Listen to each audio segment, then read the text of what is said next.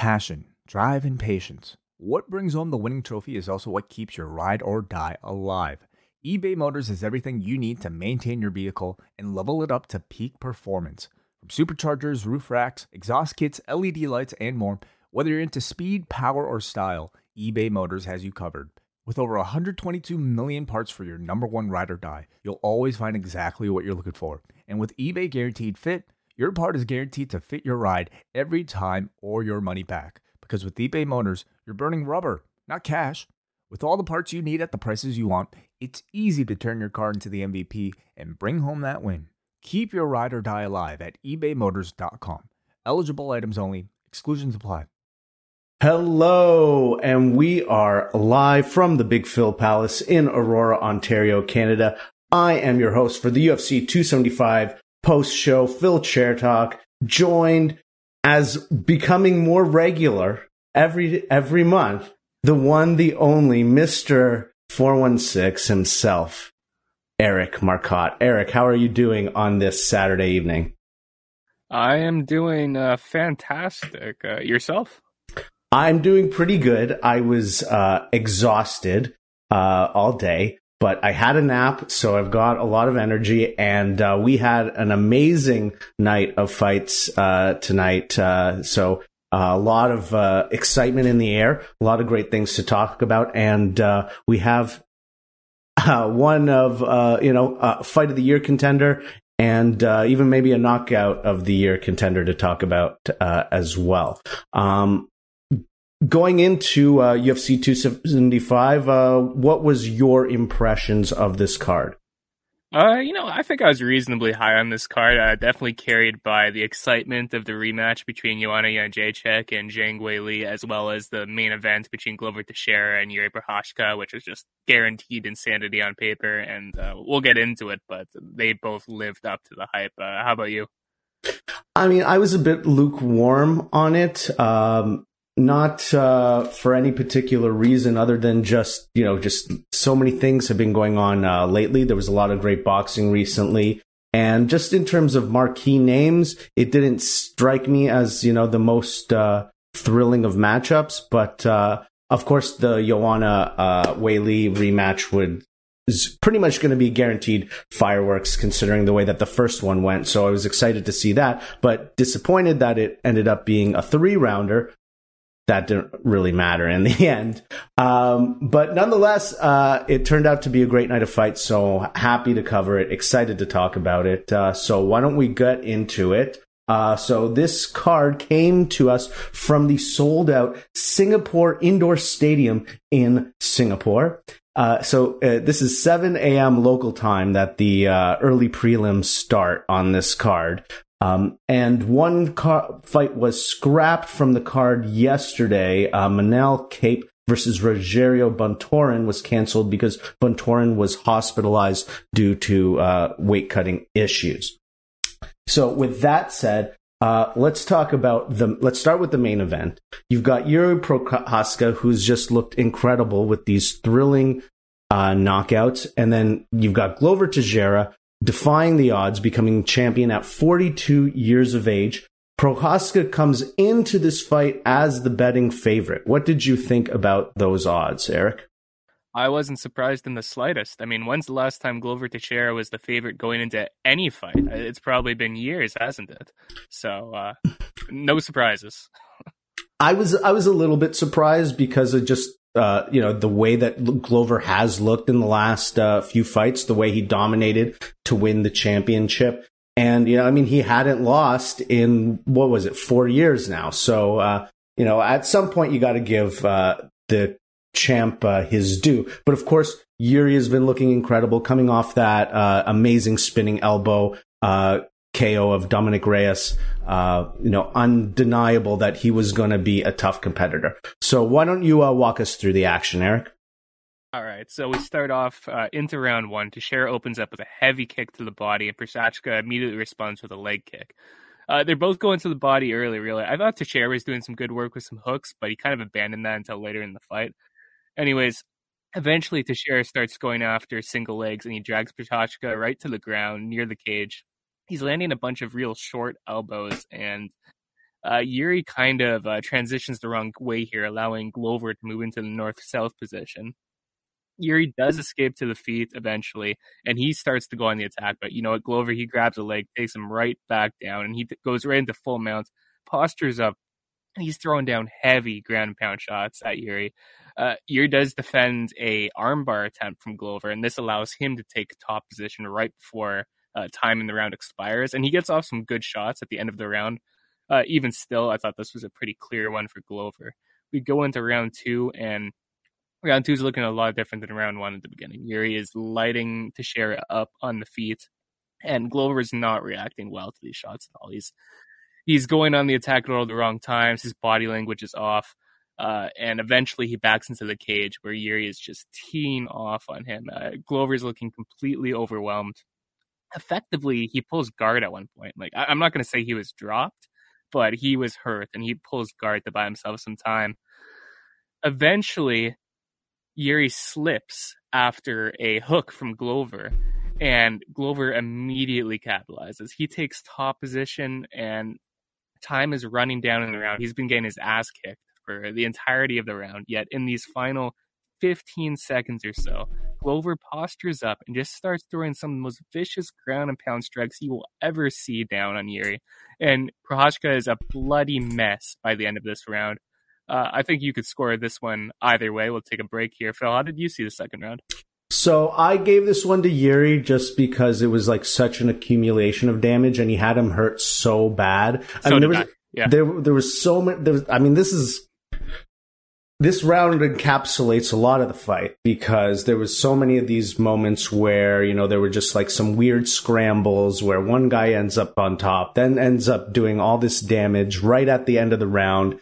And it's not enough to steal the round, but it's enough to, you know, make a statement and, you know, turn the tide a little bit. But I did give this round to Jiri. He was looking great, but the ground and pound at the end of the second was devastating. And it also opened up a cut on Jiri. So yeah, we go into the third round, and this cut on the left eye, I believe, Prochazka just looked nasty. It looked deep. The cutman did a good job, I thought. It wasn't bleeding into his face or anything, but it was one where you could see if Glover lands again, that thing is just going to explode. Regardless, he starts off the third round real strong. He defends a number of takedowns from Glover, and he starts picking him apart on the feet. He's killing him with elbows and body shots against the cage, and Teixeira eventually goes down, just beat up and absolutely exhausted. Prochazka follows him down, and he lands a bunch of ground and pound shots of his own. Glover's a bloody mess at this point, too, and he goes for an ill-advised arm triangle, which Glover escapes and actually allows Glover to get into top position once again before the round ends. Glover did land a couple shots before the end of this round, but not to the same effect at the end of the second, and I thought this was a real clear round for Prochazka, who just put a beating on Glover throughout these 5 minutes.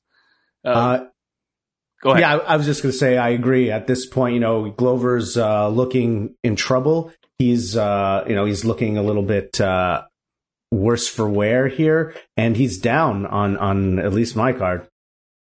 Yeah, mine as well. I had it 29-28 for Jiri Prochazka going into the fourth round. So we go into round 4, and Teixeira goes on the attack early. He's able to get Prochazka to the ground after landing a solid combination, and he quickly works his way into mount where he starts going for an arm triangle. Prochazka was in trouble, but Glover's positioning was just a bit off, and that allowed Jiri to capitalize. He takes top position. He doesn't keep it for long, though, because this is a crazy fight, and crazy things are going to happen here, okay? Glover works his way to the back of Jiri, and he can't quite secure the rear naked choke, so Prochazka takes top position just as time's about to expire. I thought this was a close round, but Glover had the better positioning, landed the more damaging strikes on the feet. I gave this one to him, and we are going into round 5, and it feels like it's anybody's fight. Round 5 begin. Oh, go ahead. I mean, I was going to say, it does feel like it's anybody's fight, but it seems like Glover has a little bit of an advantage. He sort of has a second wind, whereas Jiri, you really started to see him slow down. And this is where, and a little bit in that round was where you start to see Glover land his boxing strikes. And yeah, we'll get into that, especially at the beginning of the fifth round. So the fighters start off the fifth by touching gloves and hugging. Very nice moment. But it doesn't take long for the violence to pick back up, because at this point in the fight, Glover Teixeira is destroying Jiri Prochazka on the feet. Jiri is gassed, and Glover just looks like he has a bit more left in the tank. Don't get me wrong. Glover is exhausted by this point in the fight too. But he's been here before. Jiri hasn't, and he was landing damaging shots. He eventually lands this right hand, and Jiri looks like he's practically out on his feet. But instead of just knocking him out, Glover goes for the guillotine, and they're both sweaty, bloody messes at this point, so Glover just slips right off of him, and the fight goes to the ground. Gives Prochazka a bit of time to recover. And as the fight goes back on the feet, it's still all Glover. Glover is beating him up and rocking him every time he tags him. But eventually Glover brings him back to the ground, his comfort zone. Big mistake. So things are looking good for Glover. It looks like if he's not going to get the finish, he's surely going to be able to ride out this top control until the fight's over, and he will be declared the winner either way. Glover Teixeira is going to win this fight with 2 minutes remaining. He's in top mount. You think it's over. Well, it didn't quite work out as that, because as Glover is looking for the neck of Prochazka, Prochazka slips out, and he takes the back of Glover Teixeira with less than a minute remaining. And he doesn't even have the hooks in, but he puts his right arm under the neck of Glover Teixeira, and he locks in a rear naked choke. And with less than 30 seconds remaining in this fight, Glover Teixeira is forced to submit. So your winner by rear naked choke at 4 minutes and 32 seconds of the fifth and final round, and your new UFC light heavyweight champion, Jiri Prochazka. This is one of the craziest fights ever. What are your thoughts, Phil? Absolutely. So I had it thinking the same thing. I'm like, Glover he's come back. He was down in this fight. He's gritted out. He's managed to, win enough of these scrambles to get it done. But somehow Jiri escapes, gets that submission, no quit in him, always looking for the finish. And I agree. This is one of the wildest fights I can recall. It had everything that mixed martial arts has to offer. There was great kicks, flying knees, incredible strikes from both men at different points. As you said, Glover was hurt so many times on the feet. And then towards the end of the fight, the body shot work and combos that he was throwing against the cage, it really did look like Jiri was done. And a couple of really poor mistakes from Glover is what cost him. He went for that guillotine, which was just a horrible decision. It allowed Jiri to recover and end up on top. And then, towards the end of the fight, just the way he, a couple of mistakes in the scrambling led him to giving up the back and that submission. So a very tough loss to see for Glover, who was so close to executing an incredible comeback. But an amazing fight, an amazing win for Jiri, one of the most exciting fighters in the UFC, no doubt. I don't know much what else to say other than if you didn't see it, you should go watch it. You should make a point to go see this on a night filled with great fights. This was the best one, and definite fight of the year contender, and we know who's going to win fight of the night. And after the bout, John Anik on commentary confirmed that 2 of the 3 scorecards were in favor of Teixeira heading into the 5th round. So really? Even heading into the 5th? It was looking regardless good of the 5th round's result, Glover Teixeira was 31 seconds away from retaining his title. So definitely a tough loss, but at the same time, you have to look at Glover Teixeira. This guy's 42 years old and was just in one of the greatest title fights in the history of the division against a guy way younger than him. And it went the distance and he nearly won. So a remarkable performance. And, after the bout when he's interviewed and he says, you know what, I'm going to keep on fighting, the crowd fucking exploded. Huge ovation for this man and a well-deserved one. Absolutely. Do you run it back? It was such a good fight. It was so close. Does it make sense to run it back, especially considering the lack of options in the light heavyweight glamour division of the UFC? Glamour division. Maybe not the glamour division. That's what Daniel Cormier called it. Yeah, I don't know about all that. Maybe DC's feeling a bit nostalgic for his own time as champion. Hey, regardless, this was the best fight that's taken place in this division in years. So I'm not going to shit all over light heavyweight today. And if they run this back, I won't be mad at all. I don't think anyone would be mad. You do have other options if you want. You can go Jan Blachowicz, who's coming off a win. You can go Magomedov, or Magomed Ankalaev, that is. I think that one's less likely. I wouldn't be surprised if it's Jiri Prochazka versus Jan Blachowicz next, though. Yeah, I can understand them, wanting to move on and maybe giving Glover another fight to hopefully set up a rematch later. You did an excellent job with the recap on one of the most difficult to recap. I mean, I'm just like scrambling with my notes, and half of them I think are in the wrong rounds. It's just like my notes are all over the place too. Listen, if you're just listening to us, if you're a casual MMA fan who decided to skip this, go out of your way to see this fight, because if this isn't the fight of the year, then we have a treat in store for us later on. All right, so now moving on the card, we had another title fight as women's flyweight champion Valentina Shevchenko defended against Talia Santos. Valentina Shevchenko coming in as the minus 650, huge favorite per usual. No one giving Santos much of a shot per usual. We always expect Bullet to dominate, and she does typically. But we got something that we weren't expecting in this one, didn't we, Eric? Yeah, I mean, we might as well jump right into it. So we start off first round. Shevchenko wraps up Santos against the cage early, looking for a takedown. She wasn't terribly active from the position, and she ultimately gives up her back while trying to trip Santos to the ground. And from here, Santos starts searching for a rear naked choke.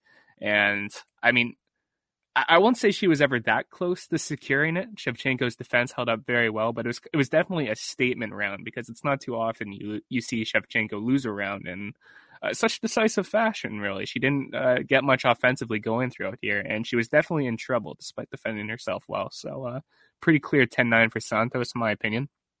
It reminded me of the fight, which was the one, the round she lost when she tripped as well. She went for a takedown. That against Jennifer Maia. Yeah, so it sort of reminded me of that, except, she ended up having her back taken in this case, and so there was more to defend. But it was, her mistake that led to her being taken down.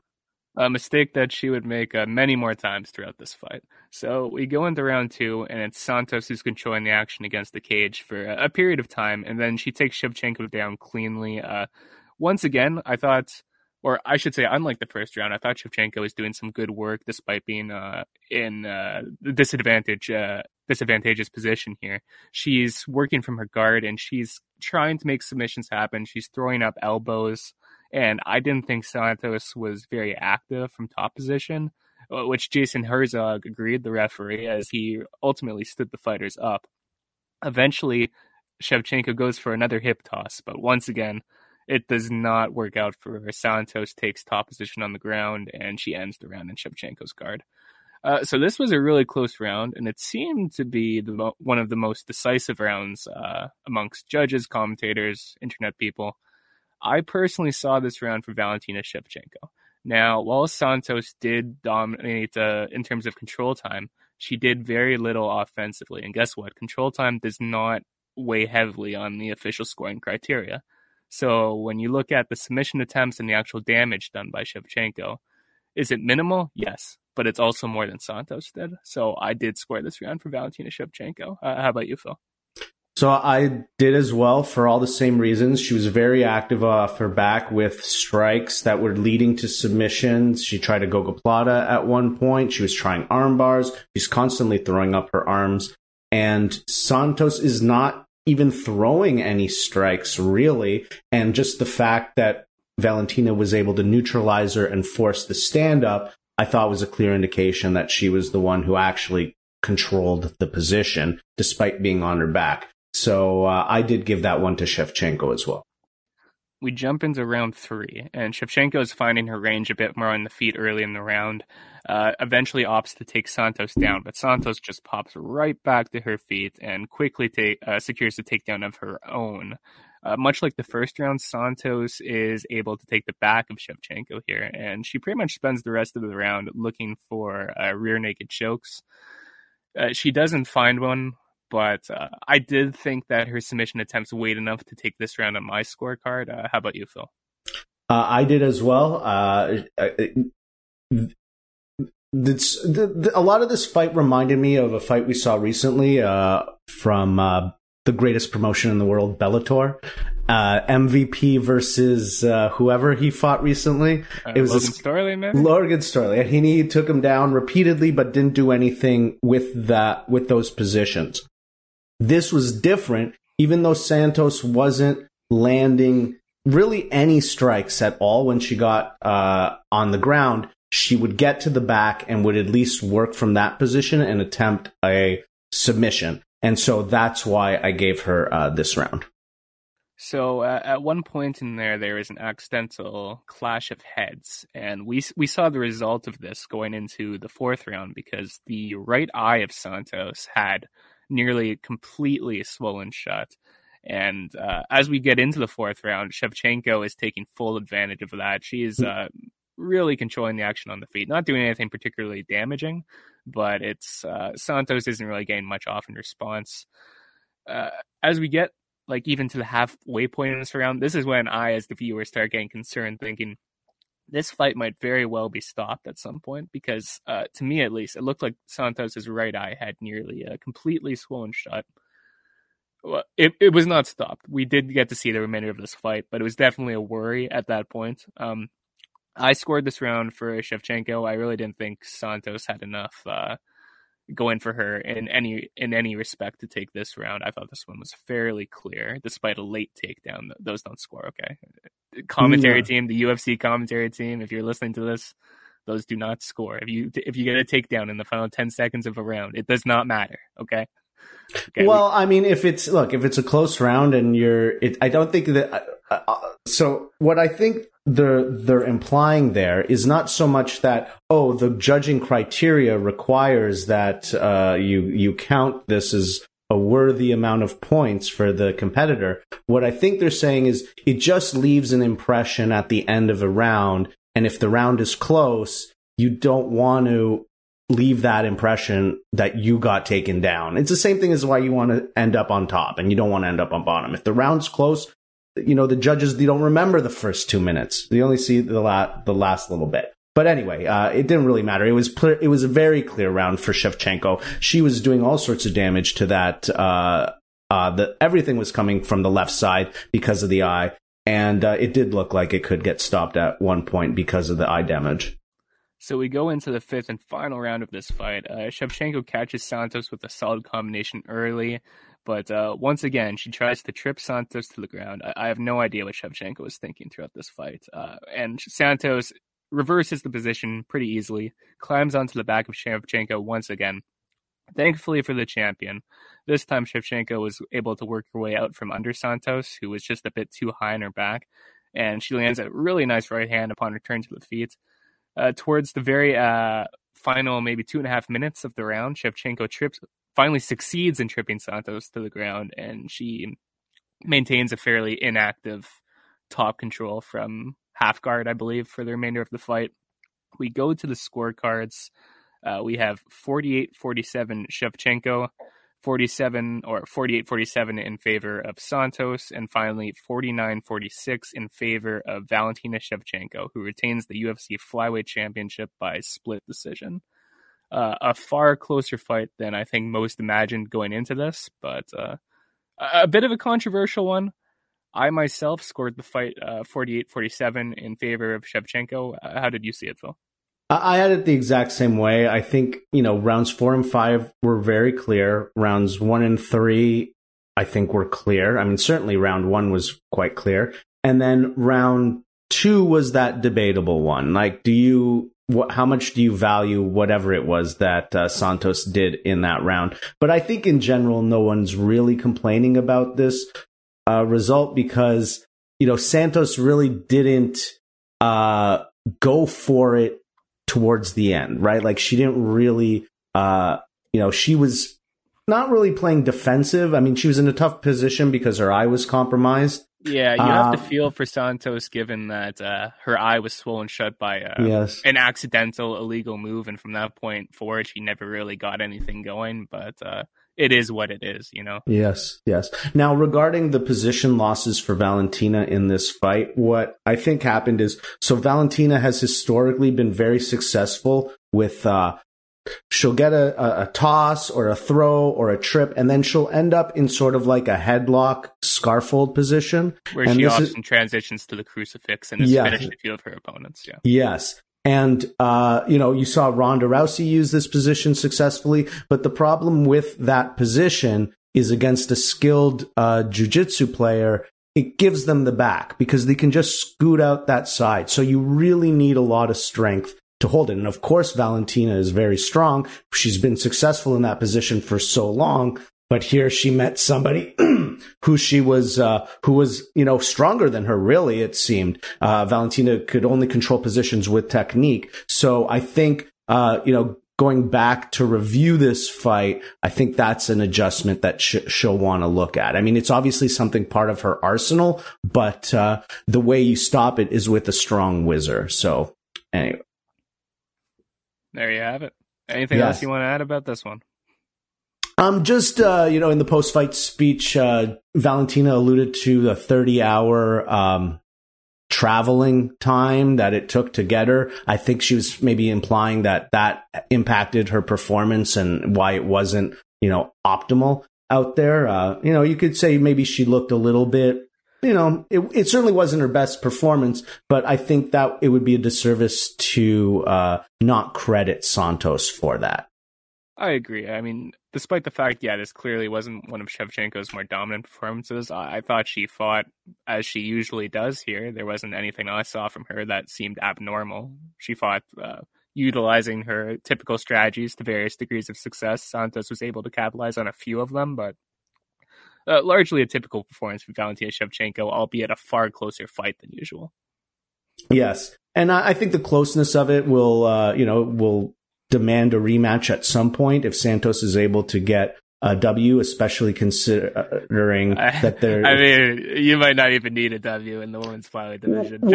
Just do it again. I mean, it's as good as anything else, isn't it? Well, the only caveat to that is in her post-fight speech that Valentina said that she would be willing to take a bantamweight fight. So that would be exciting. So depending on what the UFC offers her there, who knows what we'll see next. But Valentina retains, and she sets the record for most title defenses in a women's division and ties the record for total female title defenses with her arch rival Amanda Nunes.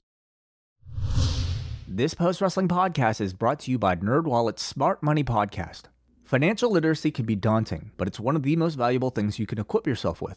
On NerdWallet's Smart Money Podcast, their trusted financial journalists offer easily digestible, conversational discussions on topics like balancing your portfolio. If you think an ETF is one of Cena's 5 moves of doom, this show might be for you. Planning for your tax bills this April, so you don't have to worry about a visit from Erwin R. Shyster. And putting away more money for retirement, because unlike most wrestlers at the end of their careers, most of us should only plan on retiring once. Listen to NerdWallet's Smart Money Podcast on your favorite podcast app. Future you will thank you. What's so special about Hero Bread's soft, fluffy, and delicious breads, buns, and tortillas? Hero Bread serves up 0 to 1 grams of net carbs, 5 to 11 grams of protein, and high fiber in every delicious serving. Made with natural ingredients, Hero Bread supports gut health, promotes weight management, and helps maintain blood sugar. Hero also drops other limited edition ultra-low net carb goodies like rich, flaky croissants and buttery brioche slider rolls. Head to hero.co to shop today. All right, so moving on, we had an incredible, highly anticipated rematch between Joanna Jędrzejczyk and Weili Zhang, the fight of the year the fight of the year winner from 2020. 2 years later, they're back in action, but this time instead of being 5-rounder, it's a 3-rounder. Eric, how did it go down? All right, we get right into the fight as Zhang starts attacking the leg of Jędrzejczyk, who's responding with some solid right hands. Jędrzejczyk lands one of her own and it sweeps Zhang right off of her feet. These two were throwing... So, you know what the comment you made about the Teixeira Jiri fight, how your notes were just a complete mess by all the insanity? These two, their striking exchanges were so fast that it was hard to tell what was happening the vast majority of the time. You just kind of hear shots landing. You have no idea who landed. That was the beginning of this fight, okay? Eventually, Zhang opts to take Jędrzejczyk down, and she lands some really strong ground pound strikes as Jędrzejczyk attempted to pick herself up. I mean, let me just say, taking down Joanna Jędrzejczyk, not an easy thing to do, and it's even harder to keep her there. So, really impressive feat from Weili Zhang here. At one point, Zhang takes Jędrzejczyk's back before transitioning to full mount, and she lands some real brutal elbows as Jędrzejczyk finally makes it back to her feet. Jędrzejczyk wasn't deterred at all by the damage she took on the ground here, though, because in the final seconds of this round, they trade heavy right hands, with Jędrzejczyk seemingly landing the harder shots before time expires. We jump into round 2. The pace has not slowed down at all. They're exchanging hard leg kicks, and I thought Zhang was landing some excellent kicks to the body of Jędrzejczyk that were really making a difference in the fight. And as a result, Joanna was kind of ducking in and loading up on some of her shots, which isn't how she typically fights. She still found some success doing this, but not as much as she did when she was fighting a bit more from range, in and out, as she typically does. At one point, Jędrzejczyk defends a takedown from Zhang, but she was tagged by a hard 1-2 just moments later. And as she's trying to make up ground, she's pressuring forward.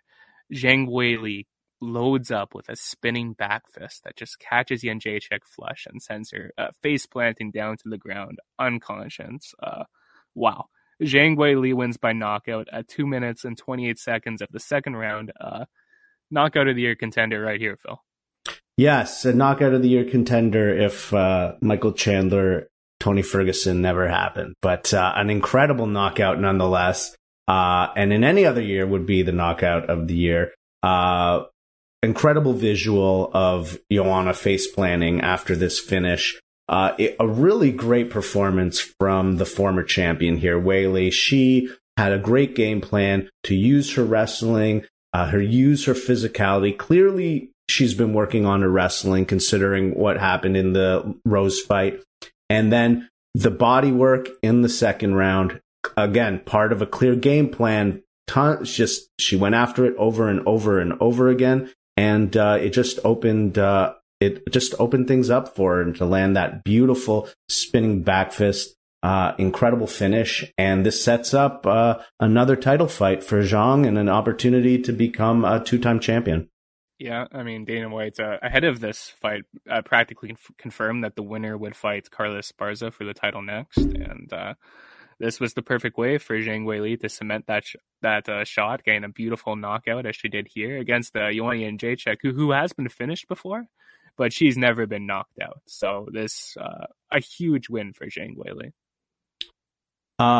In the post-fight speech, Joanna Jędrzejczyk announced her retirement from mixed martial arts. She said that she'd been training and preparing for 20 years.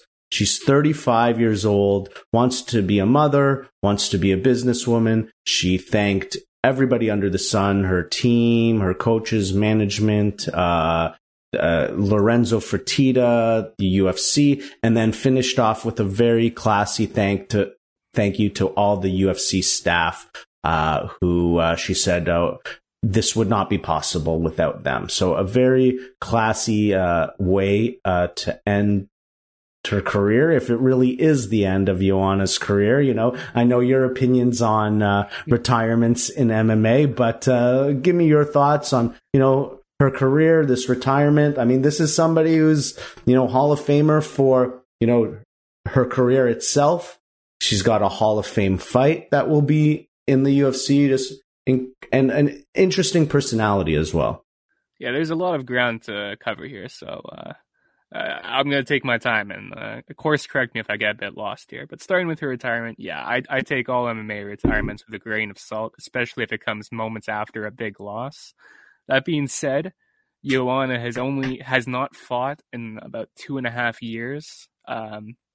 It's been kind of apparent just from following her on social medias and whatnot that she has a lot going for her outside of MMA. So given her age and success in the sport, it wouldn't shock me if this was indeed her final fight.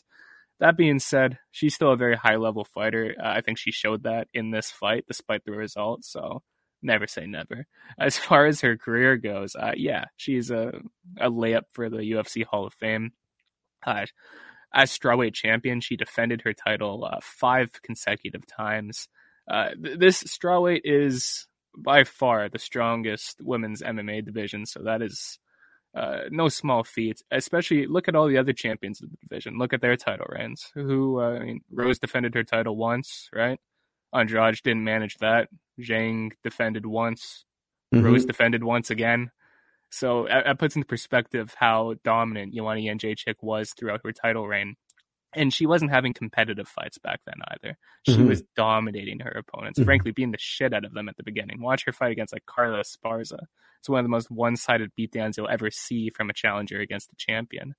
So she had a remarkable reign, and even after she was arguably past her prime a bit, she still showed that she could be a competitive fighter against the likes of Rose Namajunas in their rematch, Zhang Weili in their first fight, and even Valentina Shevchenko when Joanna was significantly undersized. She gave Valentina Shevchenko a competitive fight, which is something not many flyweights have managed. So a remarkable career, and yeah, like you said, she'll be a Hall of Famer twice over. Well said, Eric. All right. Now moving down the card, we had a welterweight contest between Jake Matthews and Andre Fialho. So we have early in the fight, Fialho is pressuring forward, and Matthews is landing some beautiful counters whenever Fialho closes the distance, as well as a number of leg kicks. And let me tell you, these leg kicks were quickly causing some visible damage on the lead leg of Fialho. Fialho is getting caught every time he closes the distance. And I think they bring up the strike count at one point, and they say, like, with 4 minutes into the round, Fialho's landed a grand total of 1 strike. It's not like he wasn't doing anything either. He was just unsuccessful in everything he did because Jake Matthews was that good in this fight. This was a very easy round for Matthews, although in the final seconds of the round, it kind of turned into a bit of a brawl, and they both landed some good ones. We go into round 2, and pretty quickly a left hand from Matthews rocks Fialho badly. But he doesn't get reckless, doesn't get wild. He just continues to pick Fialho apart, landing huge shots that were repeatedly just buckling Fialho's legs. And eventually he loads up with a big right hand that sends Fialho down against the cage. He didn't really have to follow it up with many shots before this one was stopped. And Jake Matthews wins by knockout at 2 minutes and 24 seconds of round 2. I'll go first, Phil. I thought this was the best Jake Matthews has ever looked. Oh, I think that goes without saying. I mean, he was incredibly evasive, just looked very good on his feet defensively. Then when he started to get his offense off, he had Fialho in all sorts of trouble. And Fialho, he was trying to work angles, trying to cut off the cage, but just Jake was too good. And even when Fialho did land some shots, they were nothing in comparison to what Matthews was able to put forward. Definitely his best performance, and kind of an eye-opening performance because Fialho's no joke. He's got a loss to Michel Pereira, but it's he's a very skilled striker, so it's a statement-making win to do it in such dominant fashion. He was coming off a tough loss in his last one to Sean Brady, so this was a good way to rebound. And if memory serves correct, I think he's won 4 of his last 5 now, so yes, pretty solid run overall for Jake Matthews. Yes, and Sean Brady, one of the top guys in the division as well. So this puts Matthews right back in a place where I think people are going to want to see him against a ranked fighter. He said in his post-fight speech that he wants to get on the UFC Paris card, which will be on September 3rd, because there's a bunch of his Aussie teammates that will also be on that card. Now, before we go to the next fight, at this point in the evening, the UFC announced that UFC 278 will be taking place on August 20th in Salt Lake City, Utah. And the main event, believe it or not, Kamaru Usman versus Leon Edwards for the UFC welterweight title. Finally booked. Will Leon Edwards get his long-deserved, long-awaited, long-eluded title shot? Will it happen, Eric? Will both men make it to UFC 278? You know, when we did the best of show at the end of last year, one of the questions you asked me, a prediction for the upcoming year, was, does Leon Edwards fight for a UFC championship? And I said probably not. They probably screw him over. And you know what? I'm saying, even if it's not the UFC that's going to screw him over, fate is going to screw him over. That's right. Yes. This fight is not going to happen. That's right. Yes. Well, I certainly hope it happens. Leon Edwards definitely deserves it. He's been long overdue. So hopefully everybody makes it safe and sound to Salt Lake City on August 20th. I mean, yeah, that's a great fight. I'm excited to see it. I mean, it's happened before, of course, but that was pretty early into both Edwards and Usman's career. They've both improved tremendously, but at the same time, Usman's starting to reach an age where you have to wonder how long he can keep this up. So I'm actually really looking forward to that fight. Yeah, as good as Usman has looked, not just age, just wear and tear. He's constantly talked about his knees and how much trouble that they are for him. He is himself coming off of surgery, hand surgery. So it'll be interesting to see, if he's made a full recovery, how those things impact him. But he's had these knee problems forever, and he keeps looking better and better. So it's hard. Even though yes, he's getting up there in age. He's still at the top of the game. So I don't want to see him go away anytime soon. All right, and then starting the pay-per-view portion of the evening was a welterweight clash between Jack Della Maddalena versus Ramazan Emeev. So this one was a fairly short one. It doesn't take long for Emeev to shoot for a takedown, and as Della Maddalena attempts to roll out of it, Emeev takes his back, and he nearly catches him in an anaconda choke. Like, it looked tight at one point. But Della Maddalena is able to escape the submission, and he gets right back to his feet, where he instantly goes on the attack. He backs Emeev into the cage, and he's just unloading, and eventually drops him with just a brutal body shot. From the second this one landed, Emeev was done. He just covers up on the ground, and Della Maddalena throws down right hands until the fight stopped. Doesn't take long. Jack Della Maddalena is your winner by TKO at 2 minutes and 32 seconds of round one. Impressive win. His first UFC outing was impressive, and this was a pretty similar fight. So definitely someone to keep an eye on, Phil. Yeah, and against a quality opponent, like not somebody who is easily defeated and pretty high level for this early in your UFC run. And Maddalena has a little bit of hype behind him too from his only 2 losses in his career were his first 2 fights. He's won everything since. So I think there's going to be a lot of interest in what he does for his next fight. All right, so that wraps up the pay-per-view portion of the card. Maybe, Eric, you want to quickly run through some highlights of the preliminary fights? All right, let's see what I can even remember from this. We go through Joshua Culibao. By the way, there's going to be a ton of butchering of names here, so don't hold it against me. Joshua Culibao defeats Songwoo Choi by split decision, scores of 29-28, 29-28, and one dissenting scorecard, 29-28 in favor of Choi. This was a really entertaining fight. I mean, these guys were getting booed early, like a minute in, the crowd just showering these guys with boos, and it was ridiculous. And these fighters definitely made them feel stupid by the end of this, because as the fight progressed, it got pretty wild. I believe I agreed with the judges that Culibao got his, I know that's not how you say his name. Culibao, yeah. Culibao. No, Culibao. It's going to bother me, regardless. Okay. I did think he deserved to get his arm raised here. Pretty fun fight. I mean, like, this is one of those times where after the fight, the commentators are going, well, that's going to be hard to top for fight of the night. And in the moment, you're like, yeah, I agree. We had no idea what was coming. That's right, yeah. It was a very entertaining contest. I do think the judges got it right as well. I had it 29-28 for Culibao. He just seemed to have sharper striking overall, and he was switching stances and very fluid in the way that he moved. Choi was able to land a takedown in the last round to sort of secure that, and he sort of tried to choke to finish the fight, but it wasn't enough because he was already down 2 rounds at that point. Before that on the card, we had Mahashate versus Steve Garcia. Mahashate wins by knockout 1 minute and 14 seconds into the first round. These guys just pretty much started trading right away, and it was Mahashate who landed the harder shots.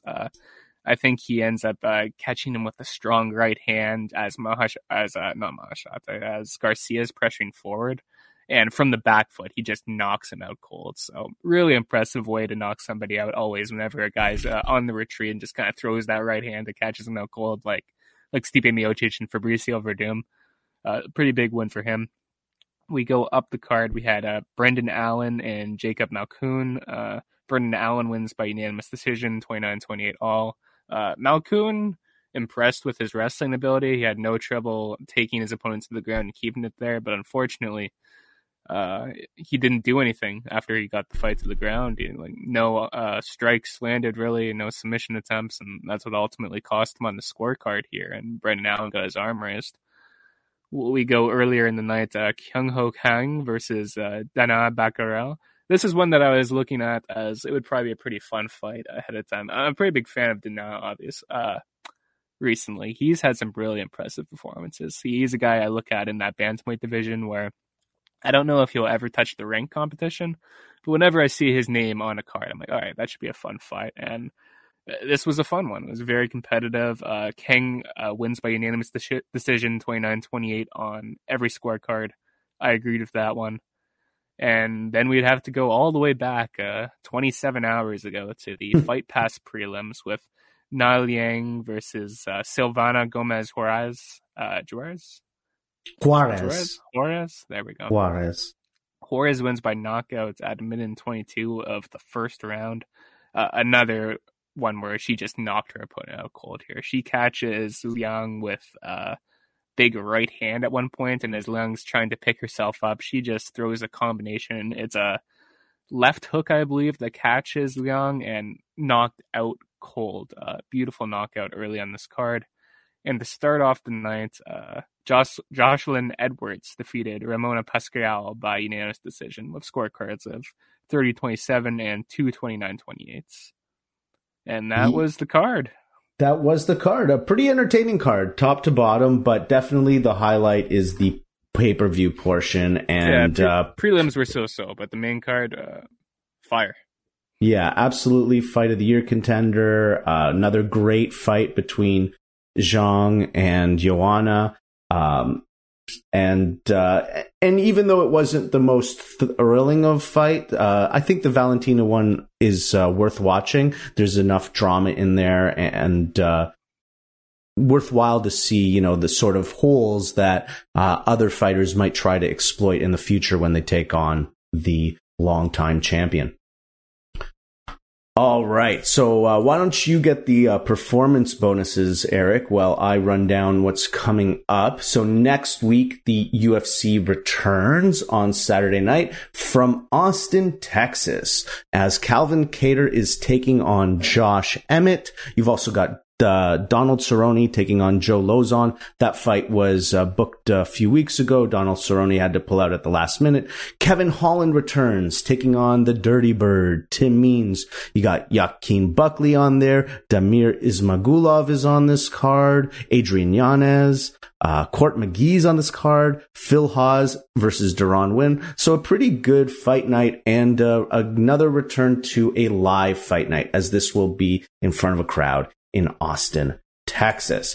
And then the next time that the post show returns, and Eric will be returning for this one as well, will be on July 2nd, 2022, which is the same day as Money in the Bank. Is that yes, that's what's happening. So both of those events are happening in Las Vegas at the same time. But tremendous, 2 great fights. You've got a middleweight contest between Israel Adesanya versus Jared Cannonier, and the third fight between Alexander Volkanovski versus Max Holloway. And then this fight's a barn burner. Sean Strickland versus Alex Pereira. I knew they were going to move this guy up the ranks fast. If he wins this fight, he totally could be the next contender for Israel Adesanya. And heck, if Jared Cannonier can't make the walk for UFC 276, do not be surprised if Pereira gets elevated into that position. No, and also, that's clearly what the UFC are trying to set up, Pereira versus Adesanya 3, so to speak. And I think regardless of how Pereira looks, there's going to be a lot of interest in that. There's also a lot of other great fights on this card. So on the pay-per-view portion, Sean O'Malley once again, this time taking on his toughest challenge to date. Well, next to Chito Vera, maybe. Next to Vera, Pedro Munoz. You've also got Robbie Lawler returning first time since beating Nick Diaz, taking on Brian Barberina. Uriah Hall versus Andre Muniz, and Bobby Green versus Jim Miller is way down the card. So a pretty stacked pay-per-view. UFC 276. Eric and I will be live immediately following the action on July. No. We won't be live immediately following the action. We'll be live some point the next day, as I am not watching. Sorry. You did tell me that, but now I'm making commitments that you explicitly cannot make. Okay, perfect. Don't worry, guys. I'm not watching Money in the Bank either. All right. Well, UFC 276 will come on July 2nd, and the post show will come at some point on July 3rd. All right. Did you get those bonuses, Eric? I did. So, hey, I want you to guess what won Fight of the Night. Take a guess. Take a stab. Shot in the dark, if you will. Valentina versus Santos. It was a split decision, a close one, right? There's that. Teixeira and Jiri Prochazka were awarded with performance bonuses for Fight of the Night, and then the typical performance bonuses were awarded to every fighter aside from Jiri, who got a finish throughout the card. So that's Matthews, Juarez, Maishate, Zhang Wei Li, and Della Maddalena. Excellent. All right. So a very fun fight card. I think both of us would say, if you didn't get a chance to see it, well worth catching the whole main card, in my opinion. And you get the advantage of being able to fast forward through the breaks in between. All right. Do you have anything left to say to the wonderful post marks out there listening at 2:00 in the morning on this, Sunday, June 12th? I've lost my mind as usual as we hit the end of the show. No, I have absolutely nothing to say to any of you people, you listeners. Okay, absolutely there's a lot of condemnation in your voice. Like, are you okay? It's 2 a.m. Man. Got it. I'm done. I understand. All right. Thank you, everybody. We'll see you next time.